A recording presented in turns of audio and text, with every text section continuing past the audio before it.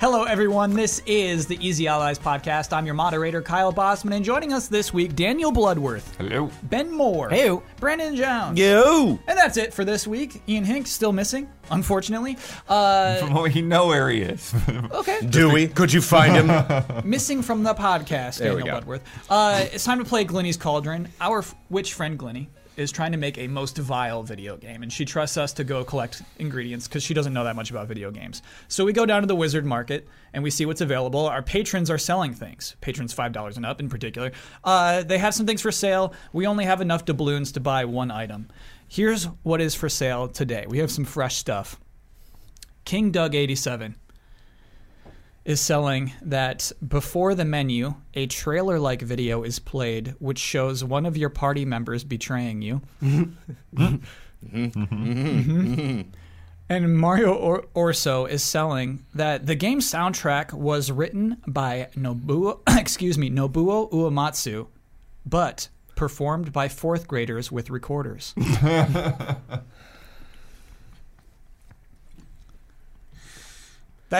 That's probably one of the most detrimental things I've ever seen in that shop. That's Just vile. Yeah. Recorders the whole time. Yes. Like, Yeah. I don't. Ooh. I want this game to be vile and everything, but oof. Too grading, you think? Yeah, I think so. And the other suggestion comes from the king, and I don't know in this world. Doug. Can we not choose King Doug's statement? I don't know. I just Or want to Kings of say, Many Lands. don't underestimate kids. Like, they can be immensely talented. Sure. Maybe these could be the best true. recorder players in the world, for all we know. I But I think for it mean, to be as fair- developers of this game, though, you have to think like we have to work with these kids, right?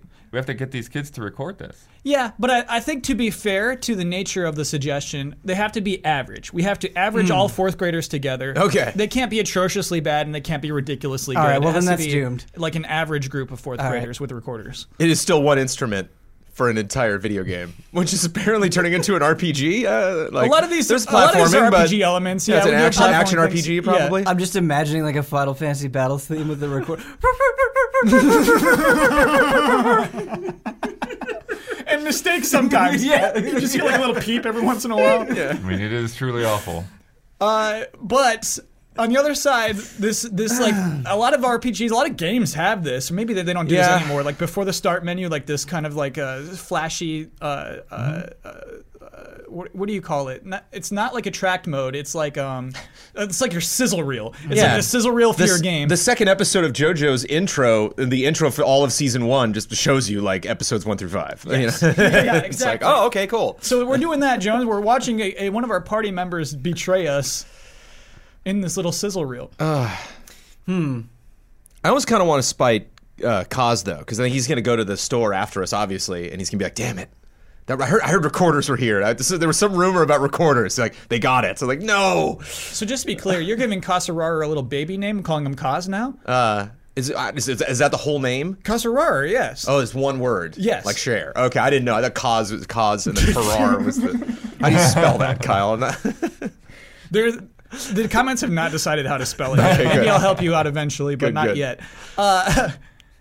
So you're saying you want to sabotage his game with something better? If we truly want to make this vile, I don't know how we can't choose recorders. Right. I don't know how we do that. I get what you're saying. I also feel like a lot of JRPGs make it super obvious who's going to betray you. Mm-hmm. And so, depending on the design of the character and how they're interacting with you, like it may not even be that much of a surprise to begin with. Yeah. And you're also going to get over it like the first time. You'll see it and then be like, oh, well, I know that story bit. And then like you'll ignore it like every other time you like boot up the game. Whereas like, I imagine you being lulled into actually accepting the recorders. Like you kind of like tune it out or like enjoy it. And then it comes back, the anger, you know, I love it the to Uematsu, too. disappointment. This is a good Oh, yeah. composition, And right? you're curious the whole time. What did it really sound like? You know, like what?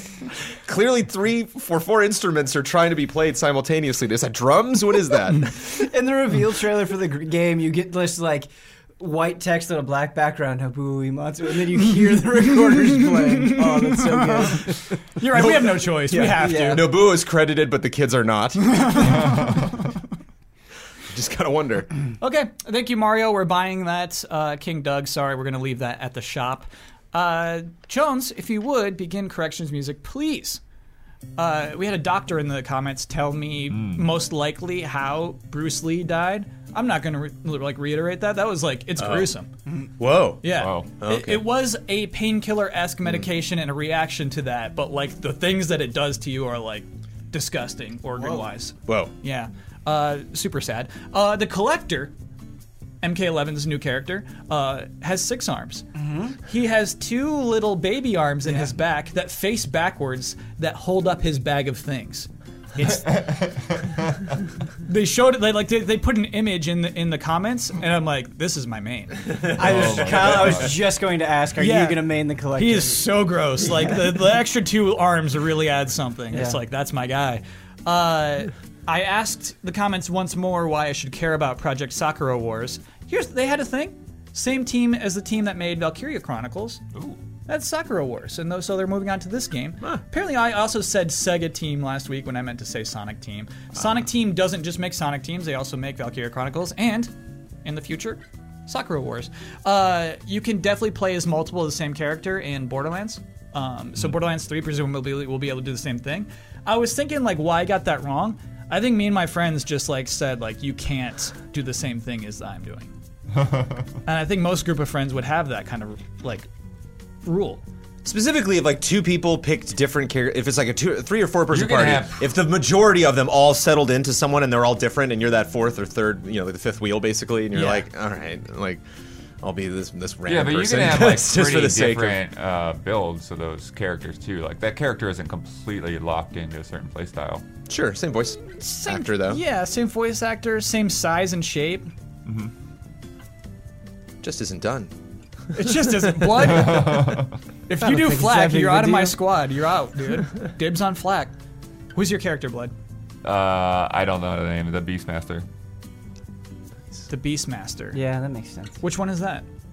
That's what I'm saying. I don't know The you know robot guy. No, that's Flak, dude. That's I'm Flak. Flak? I'm Flak, dude. That's mine. I called dibs. You can have it, man. I'll probably have the game before you, so. The Man, I thought the robot had the beasts. So apparently he does. That's what we're saying. Brobot is Flak. Sorry, it's FL4K. We were talking about the same guy, but Blood gets it because he's got the review code. Yeah, he's gonna spite you. The guy poisoning tacos was not GTA 5. That was a Gary's Mod RP server. His name is Daniel from SL on YouTube. Cool. Still some good YouTube pranks. Cool. There's no the Labo VR headset could not have a strap, not because of weight, but because the motion tracking isn't good enough. So the idea of you having to hold it up to your head kind of reduces the potential queasiness that straight up having it locked in your head at all times could cause.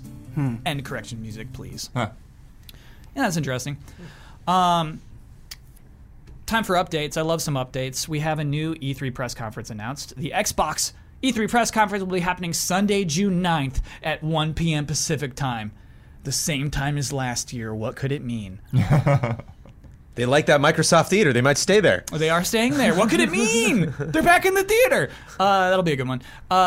We have a confirmation about the Xbox Game Pass, which we talked about as a rumor last week. It's real. Made too much sense not to be real. Oh, a long time on the podcast, I can't remember if this was Love and Respect or a story we covered. We talked about Sony having these guidelines that they didn't talk about sexually explicit content, where even Japanese games that weren't released in the U.S., Sony of America was saying, don't release that, or don't put that in your game. And we didn't know, there was no official statement about it. Wall Street Journal ran an article, maybe today, maybe yesterday, headline, Sony cracks down on sexually explicit content in games, and they had a Sony spokesperson straight up say, yeah, we do. We have a set of guidelines. We won't talk about them explicitly, but they exist. What I thought was really interesting was this part, because we said, why? What changed? What is all this? 2 factors last year combined to turn that unease into action, these Sony officials say. One was the rise of the Me Too movement in the U.S., which pointed to the dangers of being associated with content that some might see as demeaning to women. The second was the emergence of channels on sites like YouTube and Amazon Inc.'s Twitch, where gamers play in front of a camera and are watched by fans online. This means games meeting Japan's laxer standards can get worldwide exposure. So the reason that the U.S. was telling Japan what to do is Twitch, basically. is saying like if you release a game anywhere, people anywhere can see it. They might not be able to play it, but any game has now become a worldwide game. I thought that was kind of interesting. Yeah. And that's our reason why. I don't think this is effective. What do you mean? Like, the way that this censorship has been happening, it just is like they slap like a couple of extra effects on or in front of like. You mean the Devil May Cry 5 butt? Yeah, like that's Yeah. all that does to me. Like, who is that really protecting, or who is that in the interest of? It just seems like a really ineffective. It just seems like they're saving face without actually really doing anything. You know? Yeah. I don't know. Which should they have put pants on? I mean, pants would be a lot less distracting and wouldn't generate this conversation the same way, right? Sure, like, yeah, you know, yeah. we wouldn't be talking about this if they just had pants on. Yeah. Yeah. But Yeah. instead it's like what was it? Like a sparkle or something? Like a lens it's like, flare, right? Yeah, it just seems so half-hearted and insincere, I guess. Sure.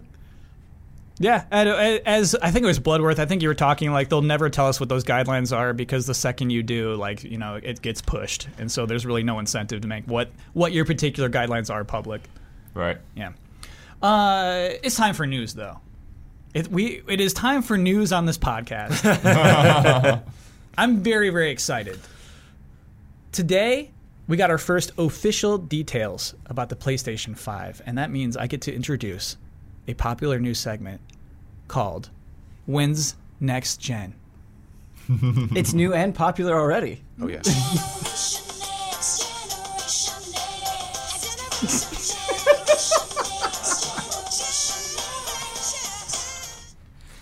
When's Next Gen? So this was crazy. This is wild, unprecedented. Nobody could have seen this coming this morning.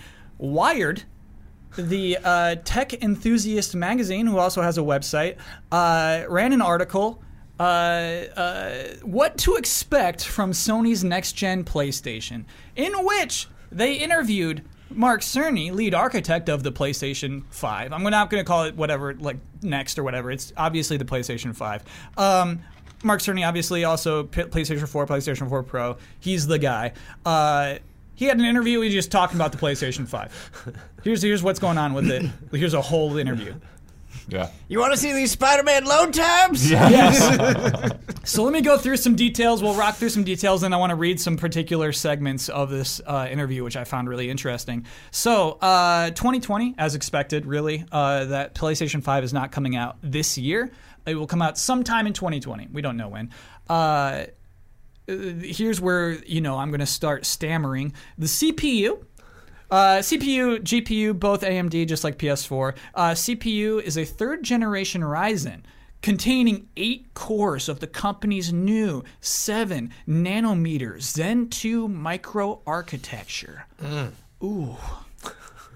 GPU, a custom variant of Radeon's Navi family, will support ray tracing. Whoa. Yeah, that's pretty crazy. Is this podcast already marked 18 plus? Yeah. Yeah. Okay. Yeah. All right. Steaming up the studio. Are we not? I think we're honestly, I think we're listed on iTunes as family friendly, and sometimes we go non-family friendly. Yeah. And it's just like, do I click, is there a space in like the RSS to say, we're not friendly this week, please Sometimes. don't listen Yeah. this week. Both of those chips are not released yet. They're not in the public yet, so there's really not much to say about them. Well, there's other also than, no details in terms of like clock speed or anything there. So it's really, Right. yeah, it's pretty vague. Right. In a year, both of those probably will have a lot more details on, and we can have a better idea of what the PlayStation 5 will be And that's capable part of it too. Like in a year, they can probably give it more speed. Sure. But yeah, until then, those are unreleased products, the Navi and the Zen 2 third-generation Ryzen, excuse me. One particular interesting part is that the AMD chip, the GPU, also includes a custom unit for 3D audio. Oh, baby. And, oh, baby for Bloodworth. Do you want to take off on this, Blood? Because this is something Cerny said. He's like, hey, I'm really disappointed that we didn't do more with audio on the PlayStation 4. Yeah, well, they were basically saying that essentially ray tracing could be used, for audio as well as for visuals. How? For light. Because ray tracing is only mirrors and we're shiny cars. No, it's just talking about it's basically emulating the idea of like how light and sound waves bounce off of the environment. And so, yeah, so your environment can influence how audio is going to sound. And they already do. I mean, BioShock had this kind of stuff in it as well back in the day. But I mean, not to this degree, right? That's what they're talking about. There's like, they were advancing this, we're making this better and more accurate and really sound like you're in the space that you're in, which I'm sure is going to, you know, be a challenge as well, because, you know, what if your architecture is just crap for audio?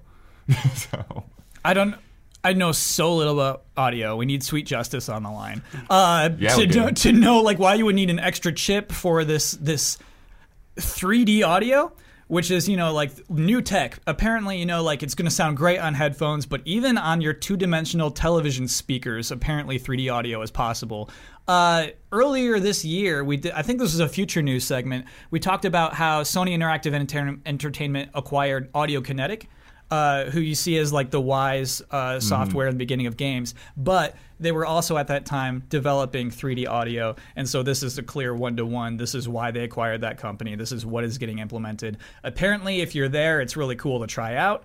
This idea that like you can have surround sound without surround sound, that a thing above you or behind you or to your left will sound exactly like it should as if you're in that environment.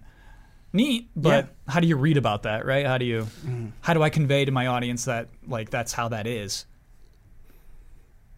Let's try. Jones. What? You make a noise on your side, I'll make a noise on my side. No. Okay. So Ben, the thing that you brought up briefly is the thing that I found most interesting in this article. I completely agree. So, and it's the thing that apparently Mark Cerny throughout this interview was most excited about. This was the game changer for him. Right. The hard drive, a solid-state hard drive, a very special solid-state hard drive that he says is faster than anything you can buy for a PC right now. I want to read it. I want to read this, and I want to see if the panel is also excited about this. To demonstrate, Cerny fires up a PS4 Pro running Spider-Man, a 2018 PS4 exclusive that he worked on alongside Insomniac Games. On the TV, Spidey stands in a small plaza. Cerny presses a button on the controller, initiating a fast travel interstitial screen. Which, like, he went in the subway. I don't know. When Spidey reappears in a totally different spot in Manhattan, 15 seconds have elapsed. When Cerny does the same thing on a next-gen dev kit connected on a different TV, dev kit, early low-speed version is concealed in a big silver tower with no visible componentry. What took 15 seconds now takes less than one. It takes 0.80 seconds to be... Sorry, 0.8 seconds to be exact. 0.8. The reason why I made the joke is when I was reading this article, I just envisioned Mark Cerny with like this big smile on his face and this controller and like, hey guys, remember Spider-Man? And I imagine this writer like not like but taking notes, awesome. looking down and then looking up is like, oh, he must have pressed a button to fast travel. You know, that's the funny part is like, you don't press a button. Anyway, well, I guess you can. You can go to the map and just say, like, select that station, I guess. But this is what I always want. This is the thing where it's just like, this is what you have. This is what is the next thing. A clear example of the benefit of your hardware. This is the thing I'm always asking for. It made me so happy they had, even though we couldn't see it, maybe we'll talk about this in a broader sense. It wasn't exposed to us. It was exposed only to this journalist. It's at least something that is tangible. It's something we can grab onto like we can't 3D audio. That's why I feel like this announcement has been generally, I think, so effective, and at least personally effective for me, is because you have things like this where, like, playing games on this current gen technology, there are so, like, loading times being faster just needs to happen. Yeah. They're just too long across the board. Yeah. And so to get out there and say, like, this is how dramatic we want it to be, you're going to see a huge improvement. That's something that you can latch onto. That's something that can get you excited about next gen immediately. And then when you have things like the ray tracing audio, it's a lot harder to visualize, but it's kind of like this, even if you don't fully understand it, it's kind of this awesome bonus on something that is very practical that you immediately understand that they're already drawing attention to. And so, like, the use case for the PlayStation 5 is a big yes from me. The only thing is they're showing Spider-Man, right, which is a great looking game, but that is a game on current technology. Obviously, we don't know what the specifications of PlayStation 5 games are going to be. And so while it's great, I want to know what the load times are going to be for launch games, for example. Yeah, because, I mean, that is a good point. You know, it's like, yeah, you can, you know, run Spider-Man at 8K 60 or whatever on this thing, but Spider-Man wasn't built for it, you know? So, like, you know, and that's why we could never get that, you know, consistent 60 frames per second across every game, is because every game's trying to push the limits. Right. And one of the limits is like, well, have that frame rate so we can make it look better and put more complexity in everything. And so, Ben, you know what Cerny face I would have loved to see is he's watching the Google Stadia announcement, and he's like, and they're like, no load times, just like that smug grin on his face. Don't you hate consoles with load times? And he's like, yeah, dude. Because then he says, we have no load times. Yeah. And knack.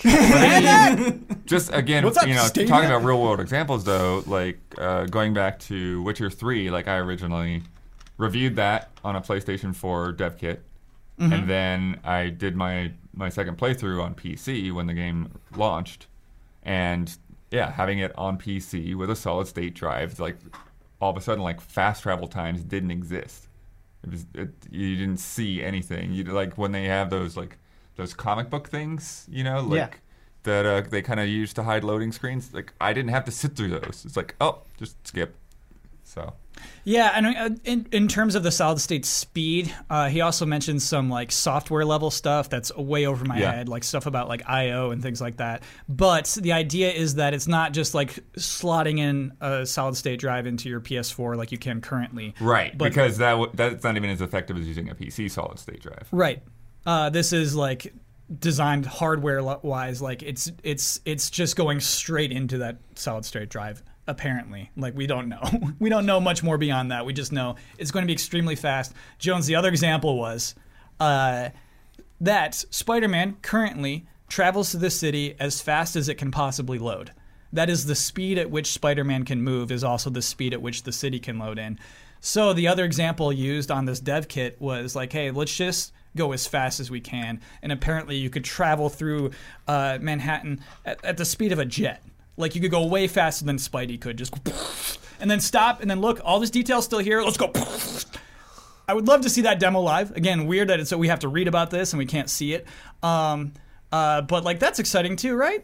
Yeah, that's actually more exciting. Conceptually exciting. It's just weird to me to show off an old game on a new console and be like, it runs so much better. It's just like, that's been, anytime they've done backwards compatibility, or I played SSX3 on a 360, and the load times were not there because it was the 360s compared to the original Xbox. And so, it sounds exciting. Like, that's a future I would love. One of the other things I'm curious about is, like, I'm curious if this is something that is, like, couldn't be overcome by, like, a really bad developer. You know, it's like, what if I've just made a bad game and just it needs to load because I just didn't put enough energy into that, like or enough time or money or whatever. Jump Force? Right. Yeah, I want the Jump Force challenge. That's a great point. A game that because like he's showing a game that was custom built for the PlayStation 4 by a very talented company making something in a genre that was very much in their wheelhouse. And so part of me was like blown away by how great Spider-Man performed, and part of me like was not surprised because like this team made a lot of really, really good games that look gorgeous, had a lot of money, had a lot of time, and have worked specifically with exclusively with Sony on many different occasions, and apparently Cerny as well. So yeah, I just wonder. It's an interesting thing to like for the first time that we're hearing any specific details to make that claim, because it's like, well, I guarantee you some games, or I don't know, like I would imagine some games like, you know, hold my beer. You want loading times? I'll give you loading times. Yeah, and I don't think that. But is that what he's saying? That like I don't think that is what he's saying. Is that like, how special the tech is? That it just doesn't matter. Like no, bad programming can screw up the whole anything, dude. cat, There's no like. I don't think it's so much that there aren't going to be bad games with bad technical problems, but I think it's just a net gain overall. Yeah. Like you're still going to see a positive. There will always be a Jump Force. Because I always kind of have that mentality, actually, when we move into next gen, is that, like, you know, I look at a game that I can, because I love open world games, so I look at a game like, okay, this was clearly the limitation. This is how big they can make everything, and like I can see a little bit of pop in on the end. And I wish the map was just like a little bit bigger. Like I'd love if this game was just a little bit bigger and ran a lot better, as opposed to like what I know the sequel will be 4 or 5 years down the road, which is everything's got to look better, everything's got to be crazy good, the character models, everything. And then now I'm stuck with the same size map again. You know, it's like because we had to up-res everything, and so we're stuck with the same issues of oh man, we got to load in these huge things now. We have a system that can do it, but you know, is GTA 6 going to be that much crazy bigger than GTA 5? Like even when Rockstar says like it's the biggest map we've ever made, I'm like, yeah. Still only takes me about 14 minutes to drive around the thing, and so it's like when you think about like the sky's the limit, it's like I don't know. I would kind of like playing GTA 4 with just actually try to make it New York sized. If it looked like GTA 4 but was actually the size of New York City street by street. It's like I would love somebody to tackle, but I actually think that game would be boring. New York City is huge. It is, but it's just again, it's well, this is where my mind goes. This is when I truly think about like the future of games. It's just like maps are always going to be this size because we got to keep up with how good other games look. It's like our character models have to look as good as Horizon. Otherwise, you're like, why do I own a PS5? You know, like why am I? So yeah, why is this a next gen game? I mean, the sell, Jones, is that the leap will be huge. The sell with just the idea that this is a custom solid state drive is that that problem that like minor jump that you've seen, like GTA 4 to GTA 5 will be larger actually when you go to GTA 6. Sure. That when you get both New York and Miami, they'll both be bigger than any map you've ever seen before, and you'll be able to fly jets around them at light speed, dude. San Andreas to GTA 4 is mind-boggling. It's crazy, you know. Hard to really compare those games, just visually and character model wise and stuff. Sure. Because 4 and 5 were in the same gen technically. Like we think of that. We think of 5 being a current gen game, but it's not. Oh yeah. Yeah, it's crazy. We didn't get a GTA this gen. It didn't happen. Think of Nico really. Bellic's face, man. Like that's just not a good looking game to me. Yeah. That's just a bad face. So we talked a lot about Spider-Man running on a PlayStation 5, and then that kind of leads to the next point: is that the PlayStation 5 will be backwards compatible with PS4 software. It's fantastic. Yeah. Yes. Very good. Especially if you missed that something. Confirmed. Oh boy. Yeah, I have a ton of questions about this. This is unprecedented. We can say, yeah, you can run Xbox 360 games on your Xbox One. You can't run all of them, and that's kind of easy to do halfway through a generation. We're going to have this period, which was kind of implied in this interview, where there are games that are launching both on PS4 and PS5 at the same time. Right. Mm-hmm. So, Death Stranding, I'm getting the PS4 version and I'm running it on my PS5. Is that the same as what would happen if I bought the PS5 version? That is an interesting question. Probably not. Right. Like, how do they... Why wouldn't I buy the cheaper PS4 version, right? It would be interesting if they did have some kind of way to, like, convert it. You basically just download a patch and you're playing the PS5 version. But yeah, I don't know. Like, they'd have to outline that. I don't think that's the way it would work. Yeah, this is weird. It's this weird period where we definitely have cross-gen releases before in the past. We talked about it before in a previous podcast where like Battlefield, I think it was 3 of the year that the PS4 came out. You could buy it on PS3 and upgrade for a reduced cost to PS4 or That's Xbox a good One. Example. I don't know if you can do that again. I don't know. I don't think that would work this time.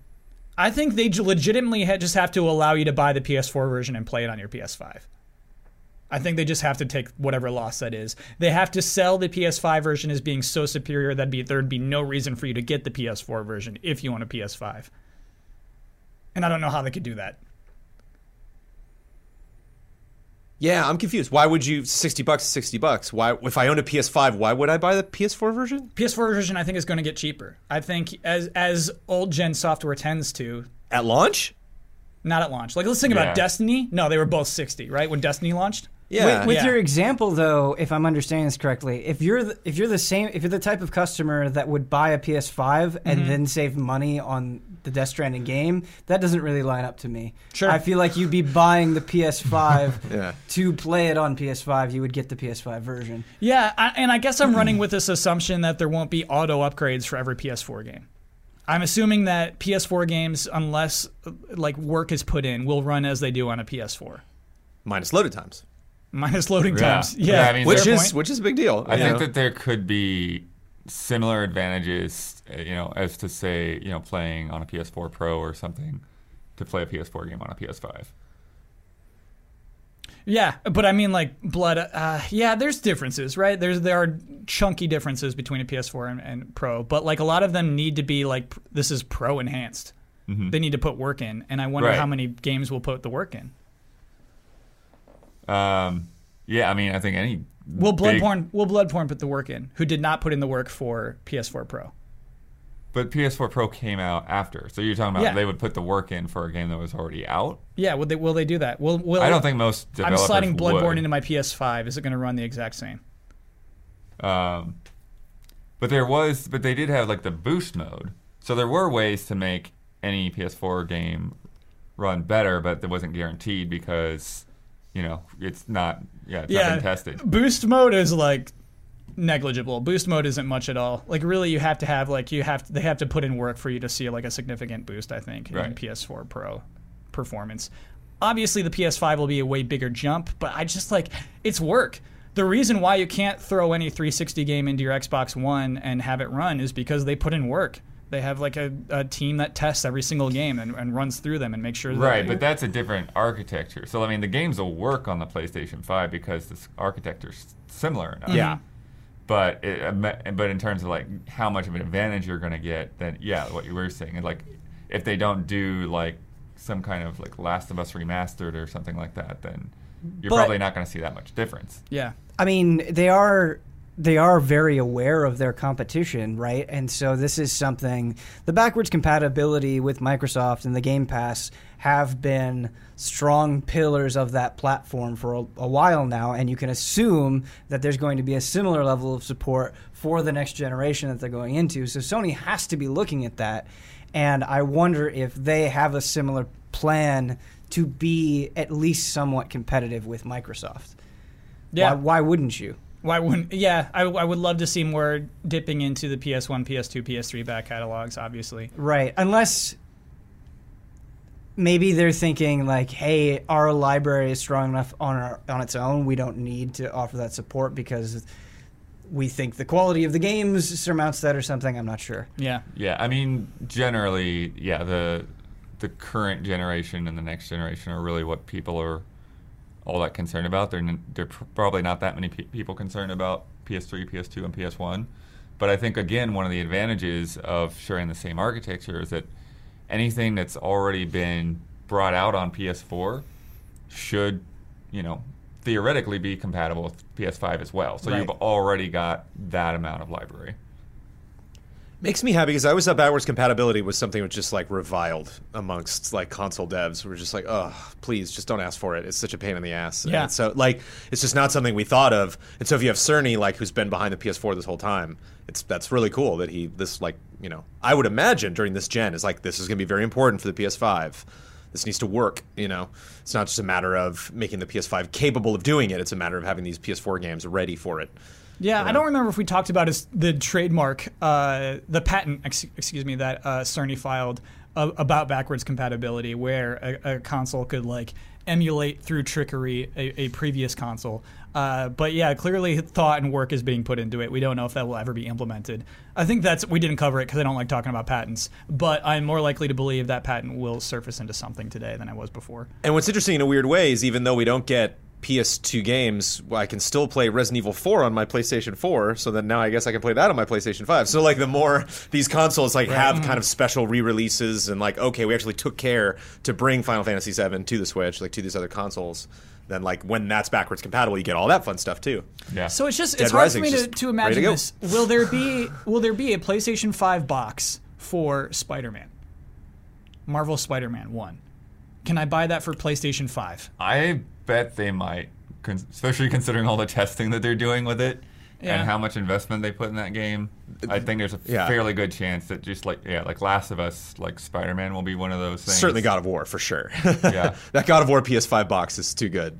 But to I don't want pass to up. rebuy these games. I already own them. Well, yeah, Yeah, but probably won't. But I yeah. mean, it's the Huber way will. that they're thinking of it Yeah. is you have to, when you're launching a new console, maybe there are a ton of people that never bought a PS4. They just skipped this generation. Yeah. They're going in. They've already, like, God of War or Spider-Man or whatever it is has already gotten a lot of buzz. They know it's a good game. They'll just pick that up with their PS5. Like, as a business decision, I don't see how it's a bad thing. Yeah. Like, you're not going to rebuy it, but that doesn't matter. Last of Us Remastered sold really well on PS4. Right.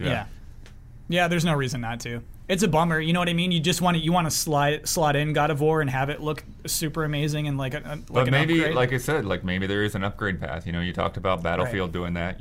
We saw the even a weird example, but the Wii U Virtual Console. And it was like, here, $2, get the Wii U features. You know, it's like it could be done on some level. Especially I totally with forgot about that. Yeah. Yeah, especially with digital games. I think physical, they're gonna be it's like, you know, because you can get that thing out of Redbox or whatever. But with a digital game, there's like, well, why not? Yeah. Though Microsoft doesn't care if you use Redbox. What do you mean, like in terms of like we're talking about like an upgrade, like you're buying like turning it into another version. But I mean, like on downloading Xbox those. 360. Right. Sure, yeah. Like you can Redbox. Well, I don't know if you could Redbox 360 games, whatever. Gamefly it. You know what I mean? Yeah, and I guess in their case, you keep the disc in. So it'd be the same thing with PS5. If you had the disc in, then you could do it. Yeah. Nuts. Nuts to think about. I want to talk more about the solid state drive in that this console is looking expensive. Yeah. I was going to say that. It's got parts that don't exist yet, so it's really hard to price this thing out. But like if you wanted those things in your PC, it is a very expensive PC. What do you all think this is going to cost? $500. Ooh. Yeah, I think between 500 and 600. Ooh. Oh my and Jones? goodness. Well, I was hoping like 450, 400, but oh yikes! Yeah. I mean, if it was 400, This table's that would not be feeling it. Yeah, I think it'll be premium. I think they've got a strong enough PS4 right now that they're not afraid of premium. I think the PS4 Pro and Xbox One X showed that they've got an audience for premium. I agree. And that stuff is just going to... And again, I think it's something where this cross-compatible architecture makes that easier. Makes that transition take as long as it needs to take. Because people will still be able to buy, similar, basically the same kind of game. So I'm still making my Death Stranding money. Whether you're buying that game on PS4 or PS5, I'm getting your Death Stranding money. I get what you're saying, Blood. That can be prolonged because the software can be cross-compatible. An interesting thing for this new generation, to me, is it's comforting and awesome to hear that when you get a PlayStation 5, you know that in some way it'll be backwards compatible with PlayStation 4 games. But as these generations go on, they tack more and more services, more and more things to get invested in. They like kind of hinted at PlayStation VR. They're like, hey, it's important to us. Yeah. But if you're somebody that bought into that, and they come out and they say, we're not going to support PlayStation VR right away, that'll be a year later. Or even, let's say you're a PlayStation Now subscriber, and they're like, that's not something we're going to support right now, we're going to support it later. It's like, do those things influence when you upgrade and why you upgrade? Like, I guess from a consumer perspective, wouldn't you want the transition to be as smooth as possible? And if the transition is as smooth as possible, you kind of want them potentially like hitting in all of these areas that you're invested in. Like, because to me, that makes you more convinced and more confident in investing in those things in the future. Yeah. Whereas like, I think there are certain things I bought on PS4 where I'm just like, is this... Like, am I getting rid of my PS4 when I'm done with it? You know what I mean? Right. Like, I've kept my big old PS3 around, which I guess is really nice. But yeah, I get you, Ben. And so the next thing you buy on a PlayStation 4, you're feeling better about the same way Xbox One people are like, I feel like I'm buying this thing for the rest of my life. Right. And that's how you want to feel going into a new generation is like, okay, like they're rewarding me for buying into Sony or into PlayStation. And if you don't have that feeling, you're going to look a lot harder at the competition and what they're offering. And it seems like Microsoft is definitely making a strong effort to reward you for going into that ecosystem as much as possible. Yeah. You know what's funny? I don't feel that with Nintendo, and I wonder if that's possible to feel that way about Apple Arcade or Google Stadia. Like when you're buying into Stadia, is it like, yeah, I'm going to be playing these games for 10 years? Or is it like, man, is this thing going to be around in 2 years? Yeah. I mean, that's the thing, right? I feel like when you buy it, you know... You're buying into uncertainty. Yeah. You have to know that at some level, yeah. And so it is. It's hard to match what Microsoft has been doing, but they're clearly making an effort. But I think just from a consumer standpoint, like those expectations are kind of baked in where it's like, okay, Google's doing this new thing that may or may not work out, whereas like Sony has been making consoles forever. Yeah. Right. And so I think there's different levels of expectations there between the two. Yeah, I think I'm curious to see what else here is going to be the differentiators, but I think in a lot of ways, maybe this is the maturing of the industry or whatever you want to call it, but I think this is just another step in where the hardware itself is becoming less important. And like Ben was saying, like it's all of these services and things that if you've got these ongoing costs, then you need to keep these customers, and so your hardware needs to be compatible in some form. So that you don't just start losing people. If it plays PS4 games, I'd be astonished if it wasn't working with PSVR at launch. It's working with current gen PSVR at launch. Yes. Yeah. PSVR 2 is rumored to have been in development, and that might not be there at launch. But yeah, your regular old PSVR headset, you can. You cannot miss a stride with that PSVR sales. Like you got to keep going. Yeah. Yeah. Though I think the new headset's going to make the old headset look silly. Oh, of course. Yeah. Even like the current Oculus is just like. Yeah. You go get it. Even like we have the one of the original Vives, and it's just like, oh, that new Vive is so good. I know, dude. It hurts. It hurts. Yeah, and so I guess that's part of the nature of any new technology. But yeah, would you call it the maturation of the industry? Sure. I want to talk about this article. I want to talk about how different this is from how the PS4 was announced, which happened in a February. It was a February day. We didn't even know that we'd be seeing a PlayStation 4 announcement that day. We just knew. We knew, but we didn't. They didn't say it, right? Yeah, right. They did not say, I think maybe it was future PlayStation at best, but it was not like, hey, this is a console announcement. Tune in for that. PlayStation Meeting was the name of the event.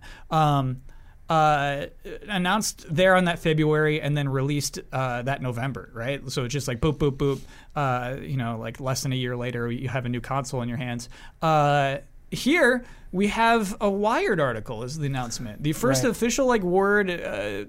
Obviously we've heard hey, we're going to keep making consoles. We've heard them reference a future console, but never this directly. And we know Mark Cerny's working on it. We get this many details. We're used to hearing this in a speech. Yeah. On a stage. Yeah. What do we think this is about? Why Wired? Why today? You got to get it in front of Microsoft. If you're not going to have the big event, and they're going to have the big event, but you have a lot of advantages in a lot of ways, why not just do it like this? Because you don't have to be extravagant to get people talking. You don't have to now when Microsoft is going into E3 months later. The narrative isn't going to be just taking this thing on its own. It's going to be taking, how does this compare to what we know about the PlayStation 5? Yeah. And that is a very different kind of conversation. Immediately. Yeah. Jones, do you think this is a smart move? Do you miss the presentation or you like this kind of thing? Both. Okay, why? I missed the presentation, and I think this is smart I think we're just going to start seeing Sony really experiment with obviously the type of regular game updates that we got, as evidenced by their last, I don't remember the name of it, State of Play, and yeah, I think they just kind of want to be all over the place. I think they want to be surprising, and they want to see how little effort they can do. They didn't even write this story, how little effort they can do to get the same point across, and yeah, I think it's interesting. Yeah, specifically Wired, I think is fascinating. To have no lead up to it is fascinating. But yeah, I think even a wink. Not even you're going to like what Wired is publishing tomorrow morning. Not even that. Right. And it makes me wonder if everything moving forward with the PlayStation 5 is going to be more, like Ben was saying, more service-based, more game-focused, and less not really a whole lot to say about tech until we see something like this running. But I always think about it sucks because I have so many expectations built on how this industry has run ad-wise for so many years that when something bucks tradition, I'm initially oh, that's weird because that's not the way we used to do it, and then I think about where I'm at, and it's well, I'm excited about this thing and we're talking about it, so who cares? At the end of the day, I guess it doesn't really matter unless someone doesn't like Wired, I guess, or somebody's has some kind of animosity there, doesn't like magazines. I don't know if a Sony fan's wait a minute, do you not? This is kind of the same thing as backing out of E3. It's like, as a consumer, do you not care about me, and that's why you're not going to this event that I've already paid a ticket to go see?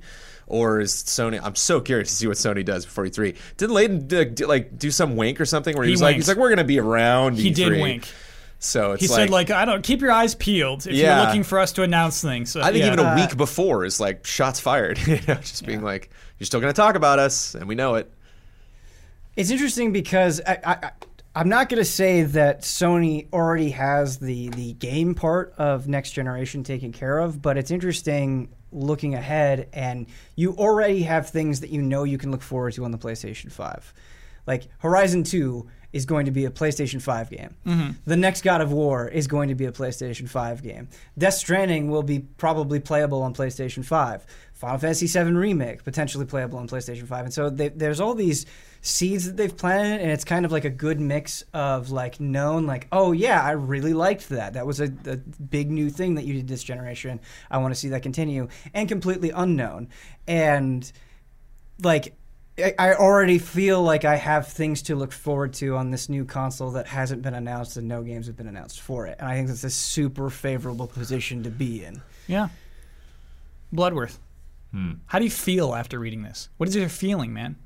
No, I mean, I definitely feel excited about it. I think it's an interesting way to pull it off. I think because it is so tech heavy that it really probably was a good choice to go this way. If you don't actually have the games in a state that you want people to see the games yet. And they clearly aren't. Yeah. We have a year plus, maybe 2 years. We're seeing Spider-Man again, and making, whatever comparisons we can based on that. But I think that's why, this format works for it, because it's like, okay, sure, like seeing that demo would be interesting, but it wouldn't necessarily like come across that much better, like it's like, yeah, it was faster. Like it's just what he said in the article.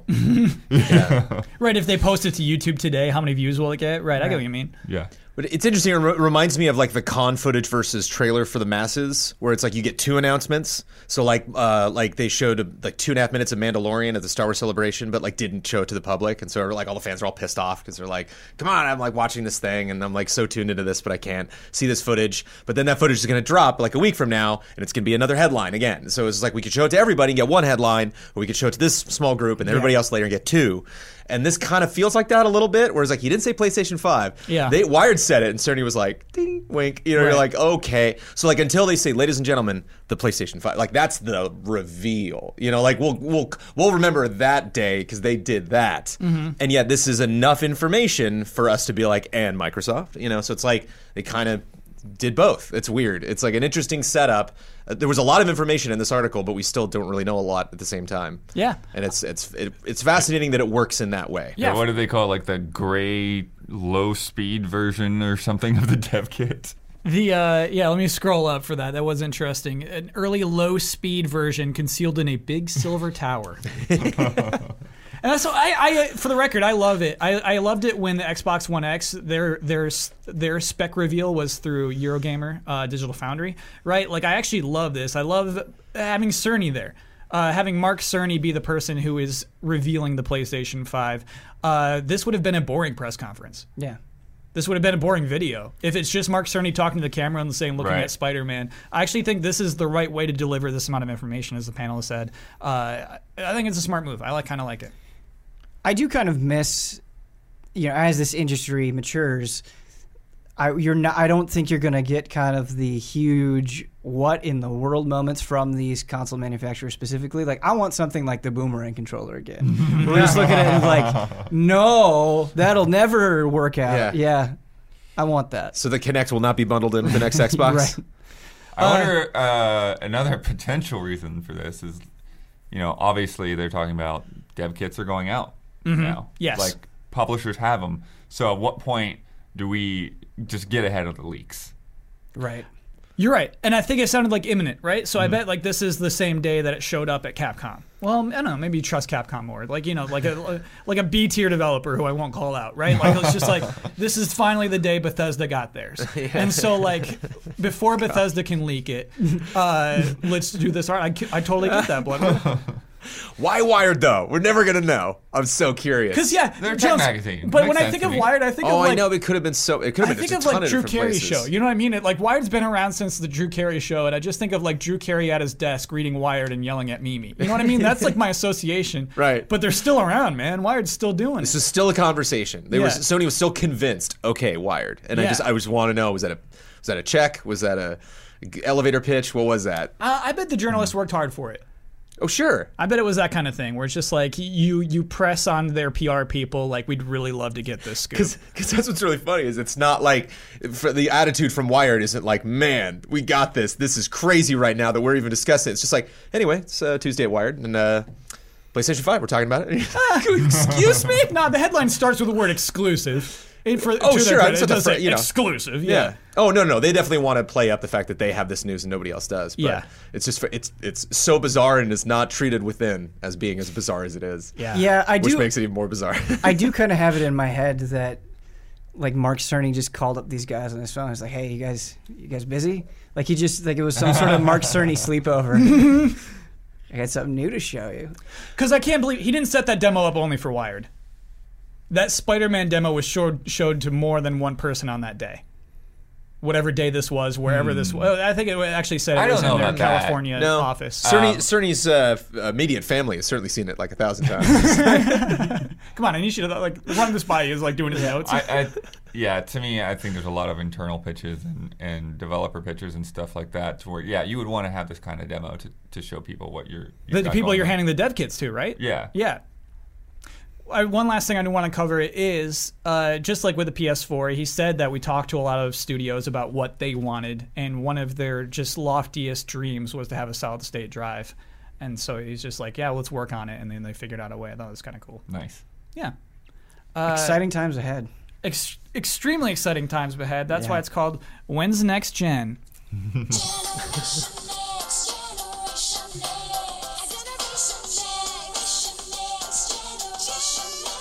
Ladies and gentlemen, Mark Cerny. Oh, wow. It has to happen now. There is no other entry music that would work. Y'all hear that? Sounds like it's podcast halftime. That's some good intro music right there. The following are the official sponsors of Easy Allies for the month of April. Fangamer, makers of officially licensed merchandise for games like Dark Souls, Hollow Knight, Undertale, Katamari Damacy, and Persona 5. Not to mention Easy Allies t-shirts. Their newest products include the Hollow Knight Collector's Edition for Switch, PS4, and PC, a Prince and Katamari magnetic plush, and a Metaton EX posable figurine from Undertale. Check out their store at fangamer.com. Sweet Justice, a sound design company from the southern shores of the UK. They've worked on some of the biggest AAA titles, the most refreshing indie titles, and collaborated with the best development teams in the world. El Fanis. Our gifted sponsor this month is the Able Gamers Foundation, a nonprofit charity that aims to improve the overall quality of life for those with disabilities through the power of video games, creating opportunities that enable play in order to combat social isolation, foster inclusive communities, and improve the quality of life for people with disabilities. The link to donate is in the description. Y2Kyle89. Car Keys Express. If you need a replacement car key or a remote, check out carkeysexpress.com/store. Use the coupon code EZA at checkout for free shipping and 10% off of your order. They are proud sponsors of Easy Allies. Hogue Law Business Law Firm. Whether you're starting a business at level 1, stuck fighting the dreaded fundraising boss, or finally cashing out with a well-earned high score, you need a good business lawyer at your side. Or at least that Good Business Lawyer's YouTube and podcast series, Virtual Legality. This week in Virtual Legality, Hogue discusses the counterproductive effort of review bombing Steam defectors like the Borderlands series, Gizmodo sales and the nature of private equity funds, demonetization and bans of social media coverage for Devolver Digital's Weedcraft Inc., and impressions and analysis of all the latest from Star Wars and Game of Thrones Episode 1. Check it all out at youtube.com/HOEG Law or on your favorite podcast service. And our mega sponsor, River Horse. Our friends over at River Horse can teach you the ways of the ServiceNow platform. Do you think that email and spreadsheets are a thing of the past? So do they. See how they're helping companies transform the world of work. What is ServiceNow? It's a platform, a piece of technology that lets people automate their business. They're part of the movement to create great work experiences and unlock productivity for employees and the enterprise. With River Horse, you'll learn to master ServiceNow capabilities through hands-on, real-world instruction. As an authorized training partner, their education advisors are able to teach over 12 official classes. Join them at Knowledge 19 in Vegas from May 5th to the 9th, the industry's biggest conference of the year. River Horse will be teaching in the pre-conference training and hosting several events throughout the week. Reach out to them on Twitter or email to join them and get some free swag. They're proud to sponsor Easy Allies and look forward to supporting all allies that work in the IT industry. Train to transform. Look them up at www.river-horse.com. All of these links are available in the description. Thank you to our sponsors. Normally you tack on to that. Something? After I say thank you, sponsors, and Yeah? you're like, technically there are gifted sponsorships. Well, we did mentioned that say ahead that. of time. We lead into that now. That was a Oh, suggestion that's on Cup nice. of Jones. Oh, but that's a good suggestion. But I I, like do that. want to add on Oh, we got that another add-on. we do have sponsorship slots open, including our mega sponsor, the lovely River Horse. Carried with us strong for 2 full months, but will not be around for the month of May. So if you want to be mega sponsor of the Easy Allies podcast and Frame Trap, That's right. sign on up over at patreon.com/Easy Allies. You get that explosion. That is exclusive for you. Yeah. As a When I mega remember to sponsor. put it on there. At the right time. Sometimes it'll appear at some other point in the podcast. Dude, shout out to our fans, man. I'll Sure, make right. mistakes with this podcast and I'll realize it like 3 days later, and I'm like, nobody tweeted at me. Yeah. People were like, we know Jones is tired. You know, like there was one podcast, I think 3 podcasts ago, the lower third was incorrect at the beginning, and that explosion was like before podcast halftime. Yeah. It was like everything moved over, the titles were correct and everything, but just right in the middle of Kyle saying something. Like, you never know. You never know. Mega sponsor sneaks up on him. The mega sponsor misfire. I had I checked it over and everything before I hit upload, but I too had that happen a few episodes ago where just a random explosion. Yeah. I was like, oh man. Here's my promise to Keeps you. people though. on their toes. If you are our next mega sponsor, Jones will not mess up the Oh, explosion. for sure. 100%. I vow to you. 100%. No load times with that explosion sound effect. 1 week ago, SSD exploded. I swore this would be the big scoop of the week. Wait a minute. What? Scoop. I'm Week. sorry. Can we please mention that the PlayStation 5 is not coming out in 2019? Can we just We drop did. that before we go? I don't Yeah. think. Did you? Yeah, we Yeah, started yeah. off with Was that. that a yeah. bet? Wasn't that a bet? It's Somebody not a must have bet that. I've been saying 2019 for 3 years. Okay, I running. couldn't remember. Yeah, I couldn't remember what it was side you were something on. I was like dead certain about, and then was like still pushing kind of as a bit, and now it's just there. So you No just- bets. I thought there was a bet somewhere. You just beat yourself, basically. yeah. Okay. Yeah. Continue. I'm sorry. I'm disappointed, Jones. I swore it was going to be this year. I was really feeling it in my bones. It didn't happen. They wanted it to come out in 2019. The song pushed it. They had to get that song right, and It's hard to get the Spice Girls. Yeah. It's hard to get them together. They're going to sing it live for certain. I swore this was going to be the scoop of scoops. Because last weekend we were looking forward to the reveal of Star Wars Jedi The Fallen Order. Oh man, they're finally going to blow that game out. We're finally going to know so much about it. One of Kyle's most anticipated games of 2019 is going to be like a thing. We'll be able to see it and know what that game is like to play. I don't feel like that today. No. I don't feel like I know that much more about this game. I know a lot about the plot. tried We can to talk warn about you. that. And I Jones, don't really know that much to about Jones's the plot, credit, though. from the second they announced this event, Jones said it's CGI only and they're going to talk. It's not many times in life you get to lock down a tweet that good, and that was one of Jones, my do you want to faves. feel yourself? I can I cue did, it up. that was my tweet of the year. I yeah, can't. yeah. Let me cue oh it up. wow, officially. Yeah, oh my but goodness. like, tell me what we saw, Jones. We saw an introduction to a character. We got a new character brought into the Star Wars universe. Kestis is his last name. Cal Kestis. And we learned the day, but actually before the reveal, I don't know if some people are speculating this, but it is Order 66, so it's in the era between Episode 3 and Episode 4. And we saw two characters. There's a gal from Mad TV whose name constantly escapes me. I can't remember. And possibly people were pointing out Mr. Negative was seen in the stunt work that they were doing, and so they don't know if he's just the stunt person from Spider-Man, the actor. Oh, so the they're like, actor. I don't know if he's Okay. just doing stunts, because apparently he does that. Like, he does lots of motion effects and stuff like that for games. But yeah, and just a little bit of story. What's the story? When does this take place? Order 66 happens, and then Cal goes to live somewhere that tears up old ships. I'm sorry, I'm not from a the Star Republic. Wars nerd. What is Order 66? That is the order from Emperor Palpatine to Who? the Emperor, Oh, okay. the guy who laughs at the end of the Episode 9 trailer.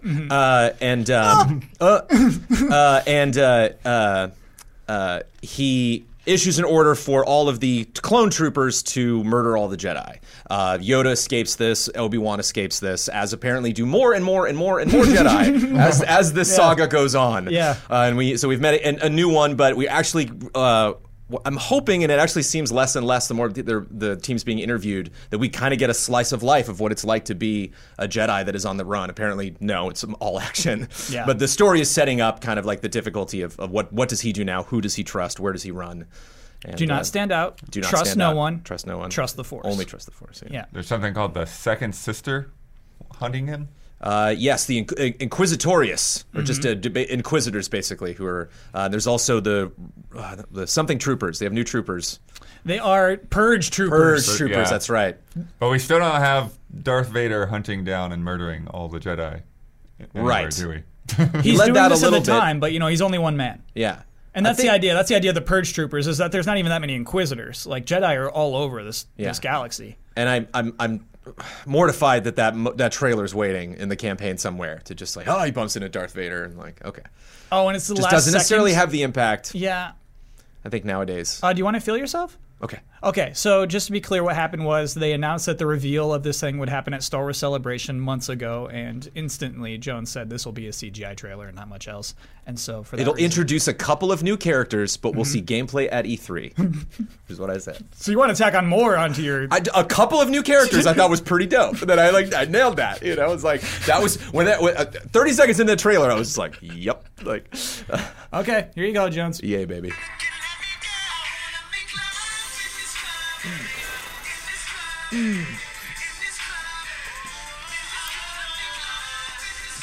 Okay. This podcast is like a Now That's Music commercial, man. We have Now any That's others loaded up? podcast music? I want to talk about how proud they are that there are no microtransactions and no loot boxes in this game. Yeah. Before anything else, they Before tweeted anything that else. out. Well, they did that for Battlefront, though. They were like, Battlefront 2 will have a campaign. And Yeah, you're no, like, no, it Battlefront felt 1 weird didn't, then, and that was too, a right? mistake. So Yeah. they make a mistake, and then they celebrate when they get it right.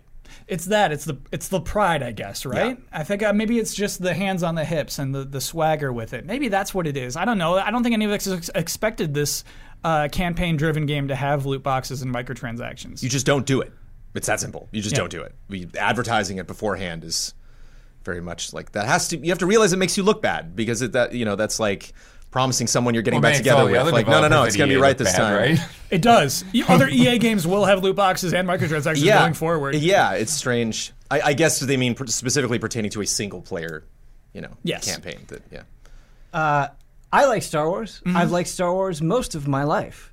I'm not as invested as Mr. Brandon Jones over here. And I didn't watch them talking about it, but I just watched the trailer. And it did nothing for me. In fact, I thought the main character, just in terms of design, couldn't have been more boring. Like, just, he could be in any game. And then to watch that, and then to have them say, there are no microtransactions. Like, I'm not even excited about your game. Like, I don't. What would you buy, right? Right, yeah. What would I buy? Do we get different hoodies? How many hoodies are there in this If I'm game? not excited about your game, I'm not going to be excited by the fact that you're not ripping me off. It's fair though, Ben. It was, to me personally, a very disappointing trailer. I've seen. And I like Respawn a lot. Yes. I trust Respawn, but Me there was too. nothing in there that was like, oh, hell yeah, I need to play that immediately. Yes. Well, and then I get right after the thing, I get the press release. Okay. And the press release, it describes the game pretty well. But then it goes in gameplay is a top priority. I'm like, how? Yeah. What? You wouldn't even show us a clip to give us an example of things that you were describing in this panel. Or your build. It was described in the broadest terms. Thoughtful combat, right? Yeah. It was visceral, and it was just never just these are the types of moves you'll be doing. There is a jump button. Even particulars like that were not met. Well, I think the wall running thing was probably like that was a hint of gameplay. Right, we see the He also character like wall. force grabs the bridge. It's Yes. kind of tough to tell. It looks like he like Right. slides it out toward him. So like I'm sure But there's they going to do be a lot talk. of that. It does sound like essentially like a God of War game, like probably like, Right. like an older God of War game in a way, with some kind of Metroidvania getting additional powers or whatever somehow. I don't know how that works with the Force, but sure. Multiple planets they alluded to. We're going to new locations, new monsters, new Yeah, species, I think the one they new showed in the aliens. trailer is a totally new planet. Sure.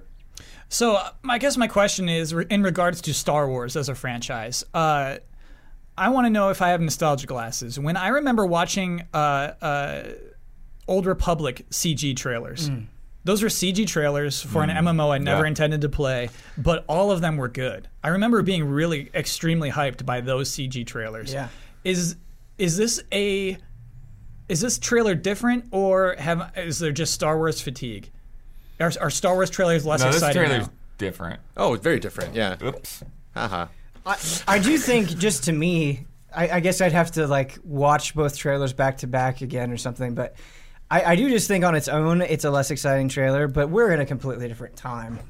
I think just the disappointment that we have with Star Wars games, the disappointment that we have with EAA very recently. And Star Wars movies, it should be said, too. Yeah, there's a lot going on right now that wasn't going on then. And so the climate is totally different, and so I think the expectations are different.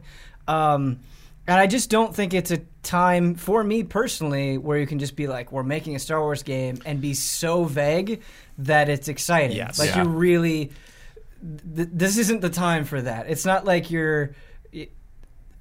I don't want to say Star Wars is in turmoil or anything. I don't necessarily believe that, but just things are different. There's a lot going on with Star Wars, and so I don't know. It's not like we're starving for Star Wars, right? Like if this is the only Star Wars thing going on, I think maybe, but you're getting Star Wars from every single direction you could possibly imagine. Yeah.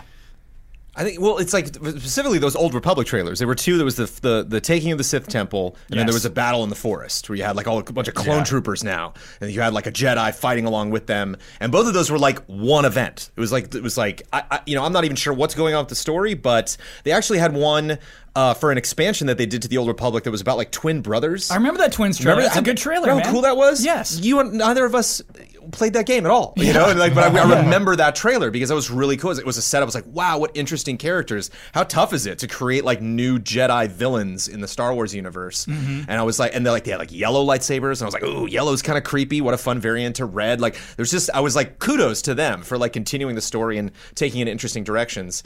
And there's very little.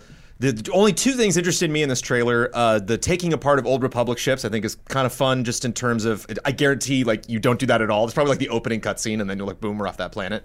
But the fact that he's literally like, he lost the order and then he gets to take apart Republic ships all day. And that's just adding insult to injury. And I think that's interesting, like probably an easy job that he could get. And there's this moment where he has an opportunity to force grab somebody. Like you don't really see, like, does he let the person go or not? Like, is that the moment where they're revealed? I don't know. But just that. And then, so I'm wondering as, when it got announced, like, oh, are there stealth elements? That would be kind of cool. Like, do we kind of see him, some subterfuge, or like, are there moments where like you have a detection meter of like, oh no, they know I'm here? And specifically in interviews at the event, they were like, no, it's all action. Yeah, exactly. Thank you. I'm glad you 100%. followed that up. Yeah. 100% all action. I It's think just that's like, happening, yeah.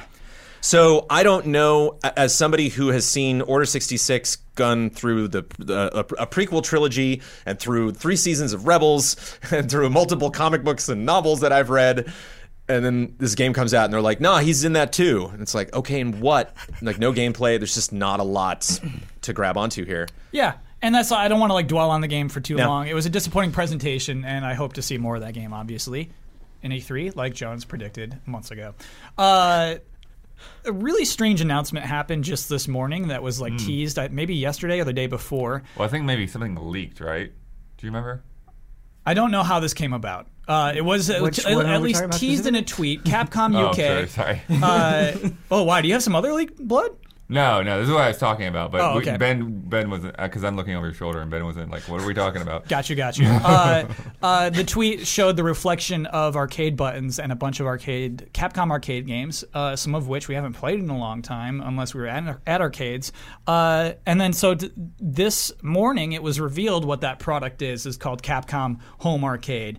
And it's not like a little plug and play. It's a big, thick plug and play. It is 2 players, 2 arcade sticks, 6 buttons, or 12 buttons, I guess, 6 for each player. It's big. It'll fit on your coffee table. It's the Capcom logo. Yeah. This arcade stick combo is shaped exactly like the Capcom logo, colors and everything. So the buttons are whatever part of the Capcom letters they're on. I'm baffled by the design of this thing, first of all. That's the one thing that I don't care for is like if you don't even have like colors on the buttons, it's like feels like it's a little weird to communicate. I feel like I've played a lot of arcade games where all the buttons are the same color. Sure. Yeah. They're not all Neo Geos, and it's got to be, it's got to work across different games too. I mean, maybe it's terrible, but just the concept of it reaches the "it's so dumb I love it" category. So you would love to have that thing on your coffee table because it's the Capcom logo. You just have the Capcom logo be your dumb controller. Yeah. For this weird thing. Yeah. I'm okay. kind of into it. Yeah, and I guess really like that's the most striking thing about it. But like there are details. It's got 16 arcade games on it. Panel, real quick, we're gonna go through them. A woohoo, or a what is what I would like from you. Okay. If you don't recognize a game, just say what. 1944, The Loop Master. What? We know 1944 though, right? It's Yeah. a top-down shoot 'em up. Yeah. Aliens versus Predator. Woohoo! That's a big woohoo. That's a Michael Huber woohoo. This thing sells it, right? Yeah. Aliens vs. Predator, Yeah. a game we thought we would never see re-released ever again. It is a 2D beat 'em up starring 2 made-up Capcom characters, 2 predators as you just beat up xenomorphs. Yeah, for as much as he's talked about it, I've never gotten to play it, so I'm stoked. Nice. It's pretty rad. Very Metal Sluggish. There's just a lot going Hey, on. I happen to really like Metal Slug. Hey, new Metal Slug in development. We didn't get to do that headline, but I can just shoot it out there. I didn't know that. Yeah, Ooh. SNK during their like investor meeting says, "Hey, we're making Wow. we're developing a new Metal Slug game." This day just keeps getting better. It's a good day. My first memory of that game was going to RIT, Rochester Institute of Technology, where some of my friends were going, and so it's like a nerd school, right? In their like. What's the room where everybody just hangs out in a college in particular? Like a break room, or- It's got couches. Any room in Rec college. room? Rec room. We'll call it a rec room, right? They had an arcade cabinet that just had ROMs on it. And I was like, "What? How did you do this?" And they're like, Right, yeah. Nah, dude, you just download the ROMs. And this game was on it, and it blew my mind. It's like, where did this? What? How are you doing this? How are you not playing this all day? It's like, we have a French version of Halo 2, bro. And so they did that same trip. They had that early. They downloaded the French version of Halo 2. For me, do you remember when like modding the original Xbox was like a thing? Yes. Oh, yeah. The first time I went over to a friend's house and he was like, "Check out my modded Xbox," and it had like tons and like everything. That was Yeah. a blow my mind moment. For Yeah. sure. Definitely had one of those G4 and GT. But now you can like legally do this stuff. Armored Warriors. This we actually played. This was part of Capcom Beat 'em Up bundle. This was the brawler with the sick robots. Oh yes, that was awesome. Oh, yeah. Yes. Yeah, that's a woo-hoo. huge woo on that one. Yeah, I think a lot of these games of like, if you showed it to me, I would get it. Yes. And, like the name of it though, woo. This Yeah. one never heard of. Capcom Sports Club. Nope, Oh. no A idea. bunch of sports games. Okay. What? Yeah, that's a what? Captain Commando. Yeah, Yeah, I Captain think that Commando. was a good one That's a there. woohoo. Cyberbots Full Metal Madness. I don't know it, but the Sure. name Yeah. alone. Yeah. This one's a fighting game. This one it's basically a spiritual sequel to Armored Warriors with the similar designs. Okay. And I think it's Gene from Marvel vs. Capcom 2 is in this game. The guy wears all white and has a red bandana. Yeah. Okay. Not Ryu, a different guy who wears all white and has a red bandana. Sure. Yeah. I was gonna say I would imagine this would be pretty fighting game heavy. Darkstalkers Aha! is up woohoo. next. Yeah. The Night Warriors. Yeah. Woohoo. Eco Fighters is presumably a fighting game. I've never played Eco It Fighters. sounds familiar, but I don't remember. But actually, Eco Fighters does not sound familiar to me at all. I think it might be like a side-scrolling shooter, but I don't know. Okay. Final Fight. Okay. Okay. Yeah, I wish it wasn't Final Fight 1. It's like, okay. We get it. It's a legacy, but Sure. you I'll can do play better. some Final Fight 1. Woohoo. Ghouls and Ghosts, Yeah, the arcade version of that doesn't get out too Interesting. much. Yeah. Gigawing, Don't know what Gigawing is. a Mega Man, the Power Battle. Nice. yeah, exactly. It's on there because it's Mega Man, right? Yeah. But it's not good. I'm trying to. I've either not actually played that game, or I played it and was like, I never need to play this again. One of those two things happened. I think it's the second one. Yeah, and both cases are not great. Yeah. Pro Gear. What? Yeah. Street Fighter 2, Hyper Fighting. Right. Well, that's a woohoo, but it's the woo a and the who. asterisk woohoo. Why? Because this is the weird thing. It's like there's so many Street Fighter games, and you're just putting one of them onto your gigantic arcade thing that's going to take up half the coffee table. So I feel like Super Street Fighter 2 Hyper Fighting, that's it though, right? Is like Tournament Edition after that? I feel like by Hyper Fighting you have all the characters. No, Street Fighter 2. Oh, yeah, because this isn't the World Warrior. So, yeah. But you're right, it's not Super Street Fighter. So yeah, you can't even do Super. It's not the final version of Street Fighter 2, is it? Yeah. Okay. Fair point, I boy. don't think it is. But Right. it's like, yeah, well, why not have Third Strike on here? Yeah. Why not put the original Street Fighter on here for giggles, you know? Isn't Hyper Fighting the one that is just so insanely fast? Man, maybe. I actually don't know my iterations of Street Fighter well. That one I'm not Kyle, familiar I feel with. like the iterations of Street Fighter 2 where like I've gone and be like, okay, that's what this version is, that's what this version is, but then there are so many and the naming's a little weird that Yeah. I just forget. I know they added like T-Hawk and Cammy in the new That challengers, was Super. right? Yeah, that was super. Okay. So But- are we not even getting T-Hawk and Cammy right here? Come on, dudes. Is Hyper Fighting okay? We should look this up. Okay.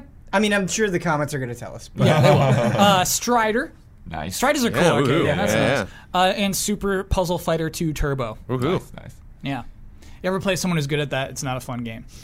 Because they memorize your patterns. It sucks. Oh, sure. But fun game if they don't know anything. Here's the strange thing about this. Comes out October 25th. That'll be 200 pounds, 230 euro.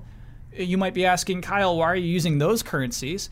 This has been announced for Europe, Australia, New Zealand, the Middle East, and Russia, but as of the time of recording, not the United States. Huh. why? We don't know. Capcom US, no comment. As of right now. Interesting. Isn't that wild? Those all PAL? What do you mean those all PAL? PAL territories. Yeah. Oh, you know what? I don't actually know what I just always thought PAL was Europe. I didn't know it stretched beyond that. Yeah. Yeah, maybe, man. Like some sort of licensing thing. Maybe it's a reason why we still haven't seen Aliens vs. Predator. Like, maybe this will not come out in the U.S. Or Kyle, we'll get a different list. Yeah. Ugh. It's PAL but shouldn't that's matter expensive, by the way. It's translated to around $260 US. That's an expensive thing for 16 Oh, games. now. Well, an arcade stick alone, I mean, how much would you spend on yours if you wanted to be quality? fight sticks can range quite a bit in price. I think I spent $150 on mine. Yeah. Fair So enough. you one I got have right two now. sticks on there, and If I remember correctly, it might have been more than that. Online leaderboards too. I should state is kind of interesting. Cool. Yeah. Yeah. This is kind of a weird thing, and it reminded me of another weird thing that I just saw. I was in Walmart yesterday, and I was just walking by, and I saw on the shelf they had little arcade cabinets that you could buy. And I didn't know that this was a thing. And I think it was like Centipede that you could play, but you could just buy a not quite full-size arcade cabinet at Walmart if that was something that you wanted to do. Yeah, and you hold the stick with just 3 fingers, basically. It's so strange. I Yeah. can't imagine it being ergonomic at all. Right. I've seen them. yes. Right. Yeah. What a Just weird thought it was device. strange. Yeah, we'll see if this gets announced for the U.S. That price, I feel like, is ridiculous. That's like a real luxury item, I guess. You truly Yeah. love Capcom and their logo if you're buying this thing. And I just, I don't know if there's more information to come or what, but it would be, to me, more valuable if you said, hey, there's other things that you can download. And like, even if you have to pay for more games, that this thing has some kind of life beyond Street these Fighter 16. 3, you'll be able to download this. Yeah. Yeah. I don't think there's any indication that's even possible right now. Yeah. Well, other than the fact that it connects to leaderboards, that means it has some kind of internet connection, so. Yeah. Yeah, and you charged by USB, you're going to be able to hack it and put anything you want on it. So you can just have a nice little arcade stick. Another headline is that the Xbox One S All Digital Edition is official today. It was announced. Here are the details on that. It's out May 7th. That's very soon. You'll be able to get an Xbox One S that has no disc drive on May 7th. It will cost $249, which, Blood, I'm just taking your notes on this. Right. $50 less than the S. Yeah, so what they said is if we price drop or we do a sale on the S, then this will always be $50 less. Which is foolish, right? It should be proportionate, but go for it. Yeah.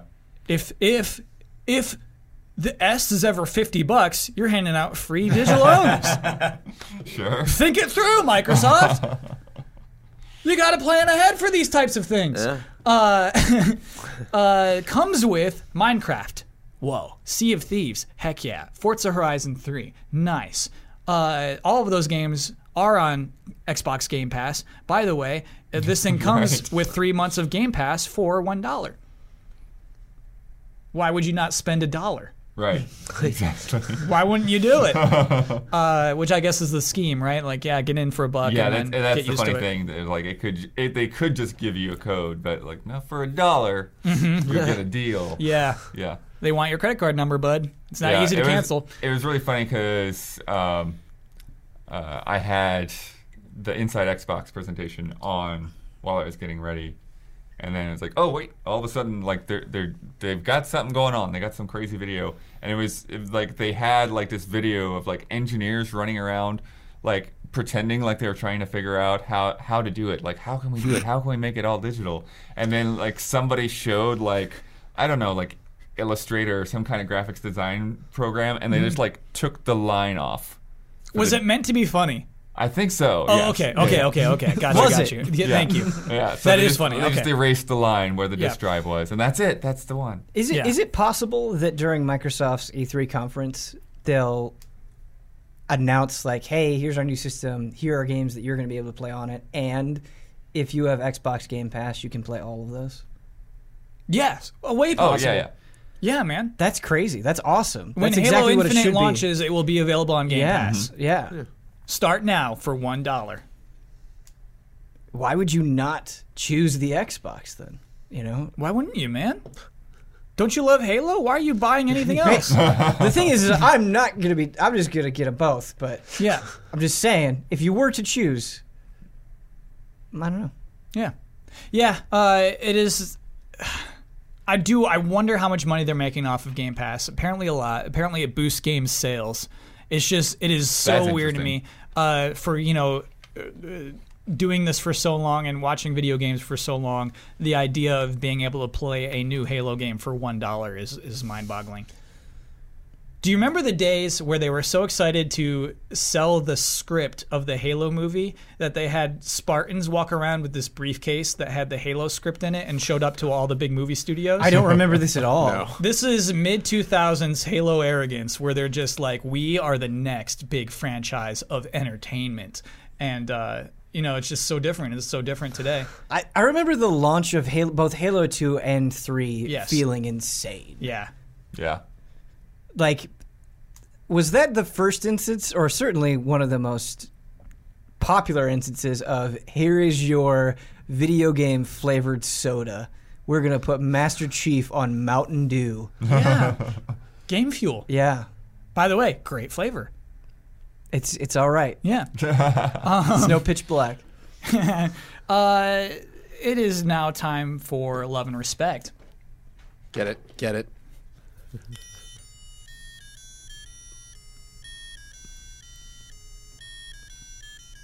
Love and respect. Let us play quick game. Maybe we can do a quick question. Here we go. Hi, allies. Epic Games is obviously killing it right now with Fortnite going strong and their game store ramping up week by week. Well, Killing it. yeah. Whatever way you want to take that phrase. The other way they dominate, though, is with the Unreal Engine. So many major titles make use of it, and now we're all going to play a game about it. Kyle will give you the names of 2 major games. Simply state which one runs on the Unreal Engine. Okay. This one comes to us from Space Channel Dom, by the way. Okay, Journey or Abzu? Abzu? Yeah. Yep. Abzu is on Unreal Engine 3. Journey is on Sony's Fire Engine. Huh. All right, Sony. Journey is built on Dream. Yeah, a little cute, dudes. Dragon Ball Fighters or Dead or Alive 6? Dragon Ball Fighters. Dragon Ball Nice, Fighters, man. yeah. Yes. Ah. DOA has their own engine. Isn't it called like the Sweat Engine? Maybe I'm wrong. I don't remember what the name of it is. Subnautica or Astroneer? Subnautica? Ooh. Astroneer? Jones, you got a guess? Astroneer. Astroneer, yeah. Yeah. Subnautica is I had a Unity. little bit of advantage on that because I'm pretty sure I played that in the Epic booth at Hasn't GDC played one that. year. Oh, Nice, nice. Blood, it counts, dude. The Dark Descent or Scorn? Okay. Scorn? I don't know. Scorn! Scorn! Yes! What's Scorn? Atmospheric horror game. Yeah. Somber tapestries. Nice. A Hat in Time or Ukulele? Hat in Time. Ukulele. Ukulele. Hat in Time. Why that confidence, Jones? I don't know. That was so weird. You're like, I know, bro. I'm playing that game every night. Yeah, maybe it was Ukulele's the Unity. kick-started nature of it. Or I don't okay. know. That doesn't necessarily make I sense. knew one of them was I don't know. Unity. Yeah. Just got a little hit there. Ni no Kuni 2 or Octopath Traveler? Ni no Kuni 2. Ni no Kuni 2, yeah. I would agree. They got us. Octopath Traveler. Octopath Traveler. You got me. You got me. Octopath Traveler was Unreal. Yeah, Unreal Engine 4. Ni no Kuni uses Wow. a custom engine. Mirror's Edge or Mirror's Edge Catalyst? Mirror's Edge. First one? Yeah. Mirror's Edge, yeah. Yeah, first one, Unreal Engine 3. It was very prominent in that first trailer. And then obviously Catalyst is on Frostbite. That's right. 50 Cent Bulletproof or 50 Cent Blood in the Sand? Blood in the Sand. Blood in the Sand. Bulletproof. Blood in the Sand. Ah. Bulletproof uses a proprietary cross-platform engine, which developer Genuine Games also used for the Fight Club video game. Nice. Thank you. Okay. Yeah, Mirror's Edge, I remember being one of those things where, like, it was fairly well known that it was Unreal just because it was like, this is Unreal. Like, every other Unreal game at the time just looked like the same thing. Yeah, and grungy. Mirror's Edge looks so different. Yeah. You're right, man. That game had an impact visually just from announcement. Okay. Howdy, allies. Howdy. Howdy. Let's talk about cheating in games. Oh. In the past, it was very common to have a device such as the Game Genie to unlock codes for, say, infinite lives. Nowadays, the landscape is so different. Cheats are now sold as microtransactions with boosts or special DLC items. Also, the birth of online games has caused cheating to negatively affect others. Recently, Apex Legends announced that it had to ban 350,000 cheaters. Oh. Personally, I wouldn't think about doing this in a multiplayer game, but I wouldn't mind adding cheats to a single-player game where I don't negatively affect anyone. What are the panel's thoughts in regards to cheating? In regards to using cheats in games? Were you always playing the game as intended, or have you partaken in game cheats in the past? Love and respect, Rammer. The question, have we ever used game cheats? Like, yeah, we use game cheats, totally. Yeah, I mean, I think there's definitely... You've never played Grand Theft Auto? Never. I've never used cheats. Tell me about The Witness. Never would I ever Oh, use God. cheats. I've never entered a cheat code. Heavens no.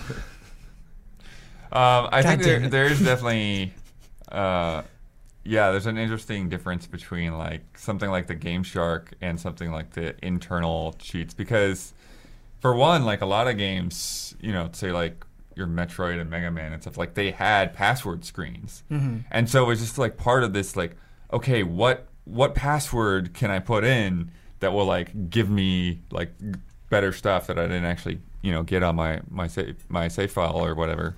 My playthrough. And then, it's things like the Konami code, which just felt magical, right? It's just like you just put in this crazy combination of things and like all of a sudden 30 lives, yeah. Which is like how Contra should be played, really. Yeah, right. Like 3 lives is just like ridiculous. Damiani says he can do it on one I life. know people can Yes. do it. Oh, yeah, right? yeah. So I think there's definitely like there's this whole culture. I mean, Nintendo Power used to have like the whole section of like cheat code things, the classified information.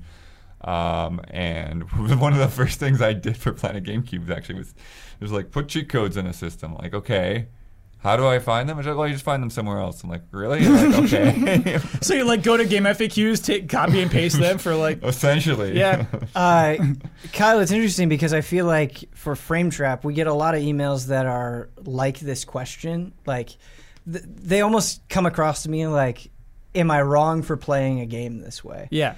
And no, like, it's unless it's a multiplayer game and you're ruining other people's enjoyment, what you specified, then yeah, that's a totally different thing. But as far as completely single-player experiences, you could ask other people for their advice. They're going to have opinions. They might try to push you in a certain direction. But this is your entertainment product that you bought, presumably with your own money. Enjoy it. You don't have to do it some set way. It's okay, even if other people have very strong feelings about it. That's why we always say play how you want to play. It's your thing. I'll tell you one time I felt genuinely guilty for using a cheat. This is Pokemon Blue. Missing No, for some reason I had no problem with. I would abuse that thing, multiply my items, get multiple Master Balls. No problem with that. Missing No for sure. But I got a Mew that was from a Game Shark. Oh, yeah. And it didn't feel right. It felt bad. It felt like a fake Mew. It felt gross. Yeah. And like I got the 151 in that game, but it never felt like I earned it. And so I think there are some cheats that were like, yeah, if you're having a good time, go nuts. But I can say personally, like there are times where like a cheat for me has like felt bad. Yeah. Sure. Yeah, I think Pokemon, that makes sense. You don't have to use cheats either. If it feels bad and you don't want to do Pokemon, wouldn't recommend it. Yeah. Don't do it. I think one of the things too is like Pokemon is like such a crazy investment because of like you can't even copy your save file. Right. Like that's it. Like that is your game. And so like anything that you do to like go off and do something, to mod it or cheat it or whatever, like it just feels like, well, you just screwed up your game now. I do kind of miss the mythology behind cheats. And what I mean by that is like Final Fantasy VII, I would have loved that game no matter what, and I think it's an interesting game on its own merits. But this idea that you could like use a Game Shark code to keep Aerith alive, it just kind of added this sort of like mysticism to the game, where it's like, oh, have you done that? What's that like? What happens? I miss that kind of like peel behind the curtain. What's going on back here? Sort of a thing. You don't get that in the same way. I don't feel like there's quite as much mystery. All we get is data miners now. Yeah. But that's like the thing I wanted to bring up that I actually just thought about. I think somebody asked us on, might have been the same person, same patron on Cup of Jones recently. And we talked about it, but like I forgot like cheat like trolling. Like you'd go to GameFAQs and there'd be like 8 cheats and like none of them work. Yes. But it's just You're like right, I've tried no, cheats and it reminds me of like I love when Damiani gets snooty on Game Sleuth when he's just like these people are clearly lying. Like some people will claim to you that you can do it, but you can't. Yeah. Like so if you see videos that say that it's in the game, it is very much not. It's not in the code. It's not possible. Pokemon had a lot of fake cheats. Yeah. There were Poke Gods for a long time that I believed in. That's one of the things that's missing though. It is those fun cheat codes of like Cruising USA. It's like, hey, if you do this on the car select screen, you get the school bus, and like, oh, whoa, but there's no other way to do that than to put in the code. Like and so just those fun little secret things, like the original games that had like big head mode and crazy stuff like that. Shout out to Red Dead Redemption 2. Got good old classic cheats. Didn't even think about it. I was done with it and was like, saw that article or saw somebody talking about it later, and I was like, of course, it's a Rockstar game. And in Red Dead, you actually like find those phrases in the world. They're just like full sentences you have to type in, and you'll see it just like inside of a log or like on a newspaper or like under a boat. You told me once. I thought that was cool. What do you mean? Where do I type it in?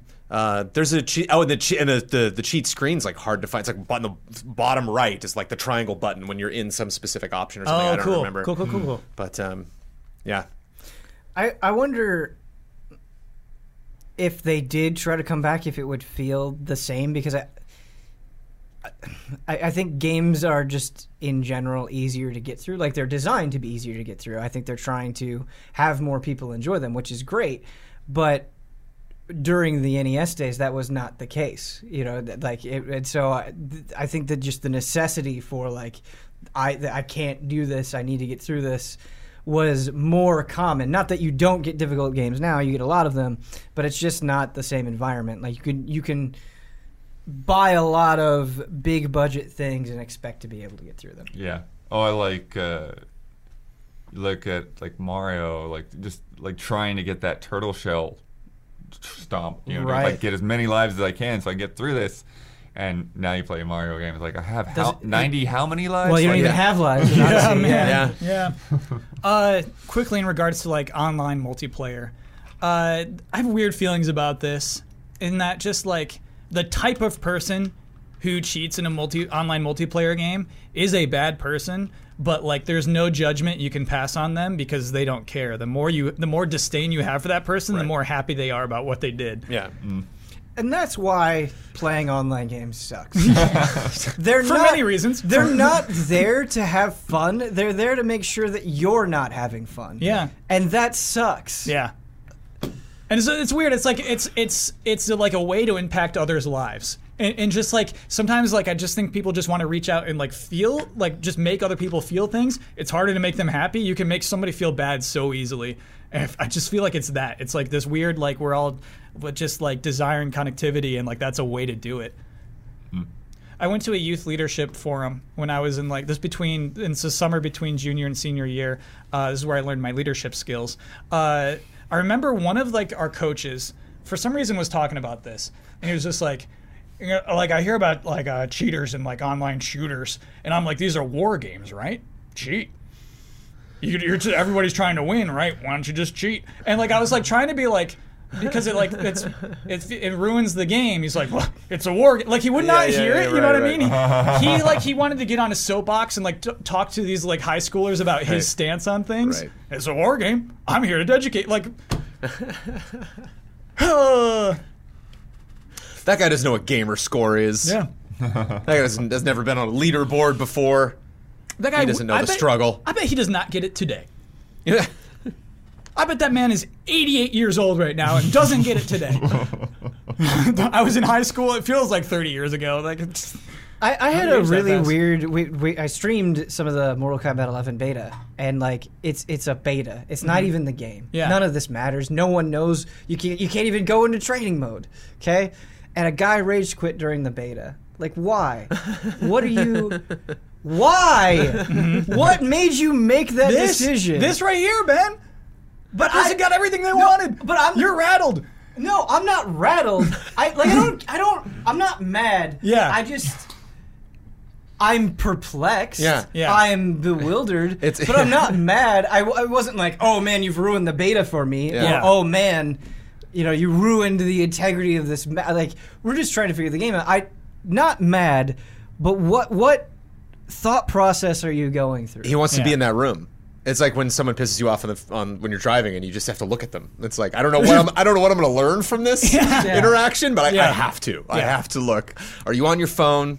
Do you have an animal in the car? What's going on? Yeah. It's the same kind of thing. You want to just see. Yeah, Right. did he get caught? Right. And is he in like Australia or something? And you were playing at 9, but he's playing at like 4 in the morning or something. Like, oh, mom, not like. It wasn't that, man. It was not that. No, but it just Yeah. could be many things. Driving tip: do not look road ragers in the eyes. That's a good way to diffuse it. Okay, Yeah. So going forward, Jones, don't look. I'm going to stare you down every time. It's so hard not to look. You have to. 'Cause I'm Brandon's going. right. You have to It's know. a road rage. Yeah. You're taking a left turn. I'm out. Okay, so that's when you look. Is when you know they're not going to follow you. Oh yeah, I'm not Okay. going to look if we're both stopped at a red light. Yeah. You're asking for it. You are. It's just it's a little safety tip. It's time for bets. Next week's bet is about Mortal Kombat 11, which will be released Tuesday, April 23rd. We're going to start an unranked online match. We're going to hold down the block button. Oh, and our character is going to be our default character, whomever is just the one that like you start a thing and it's just right there. How many real-time seconds until we lose one round? Jones. 45. Ben. 13. Ooh, Daniel Bloodworth. 49. 12 seconds. Oh, wow. Oh, let me lock Kyle! this in. Wow. Ben, it's going to be about the person figuring out we're just holding block, right? Yeah, it is.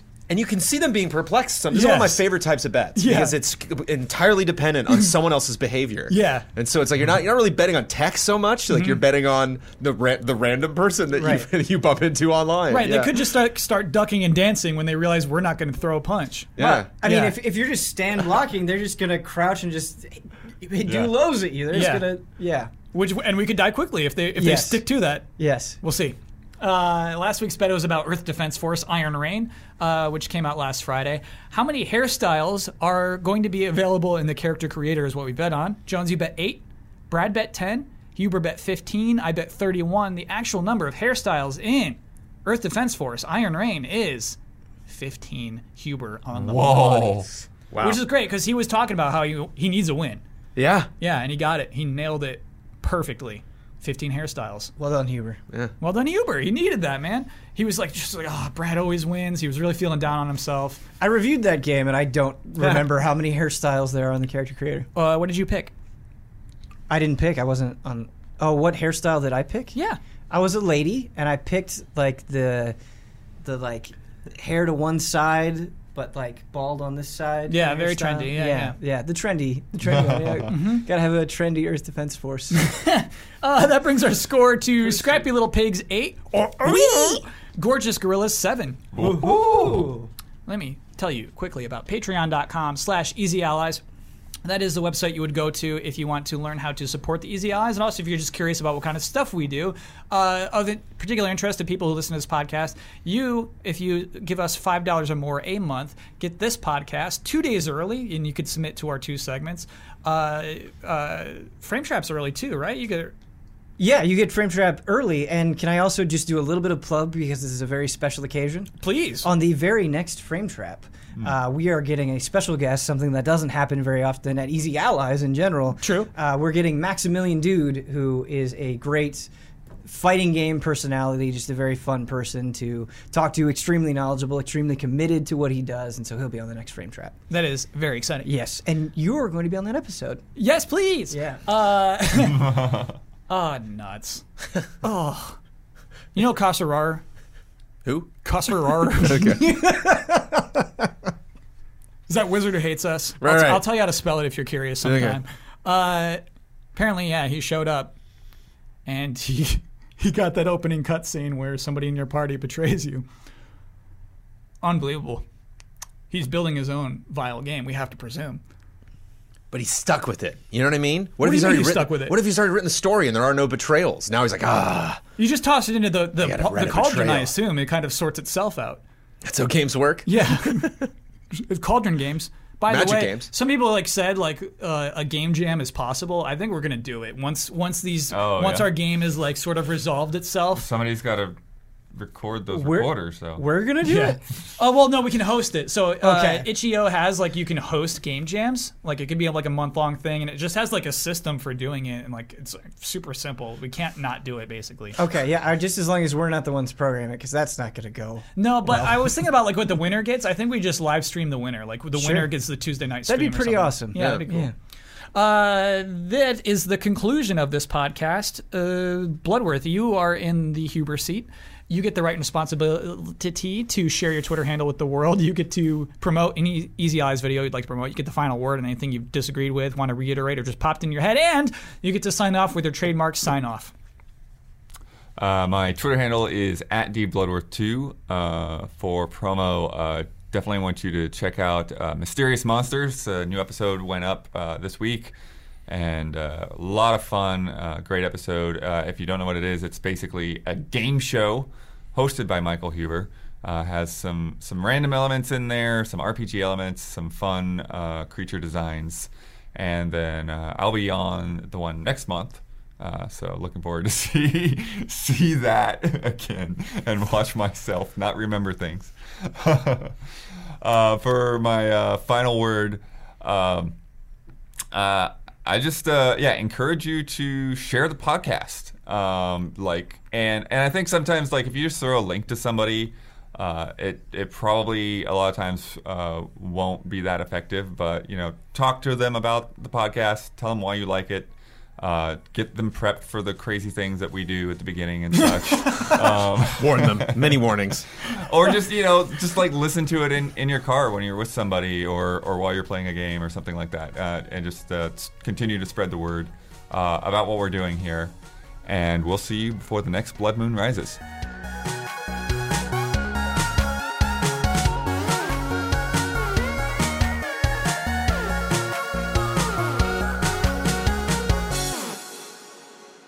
You want to come play Sekiro and check out my sick pay?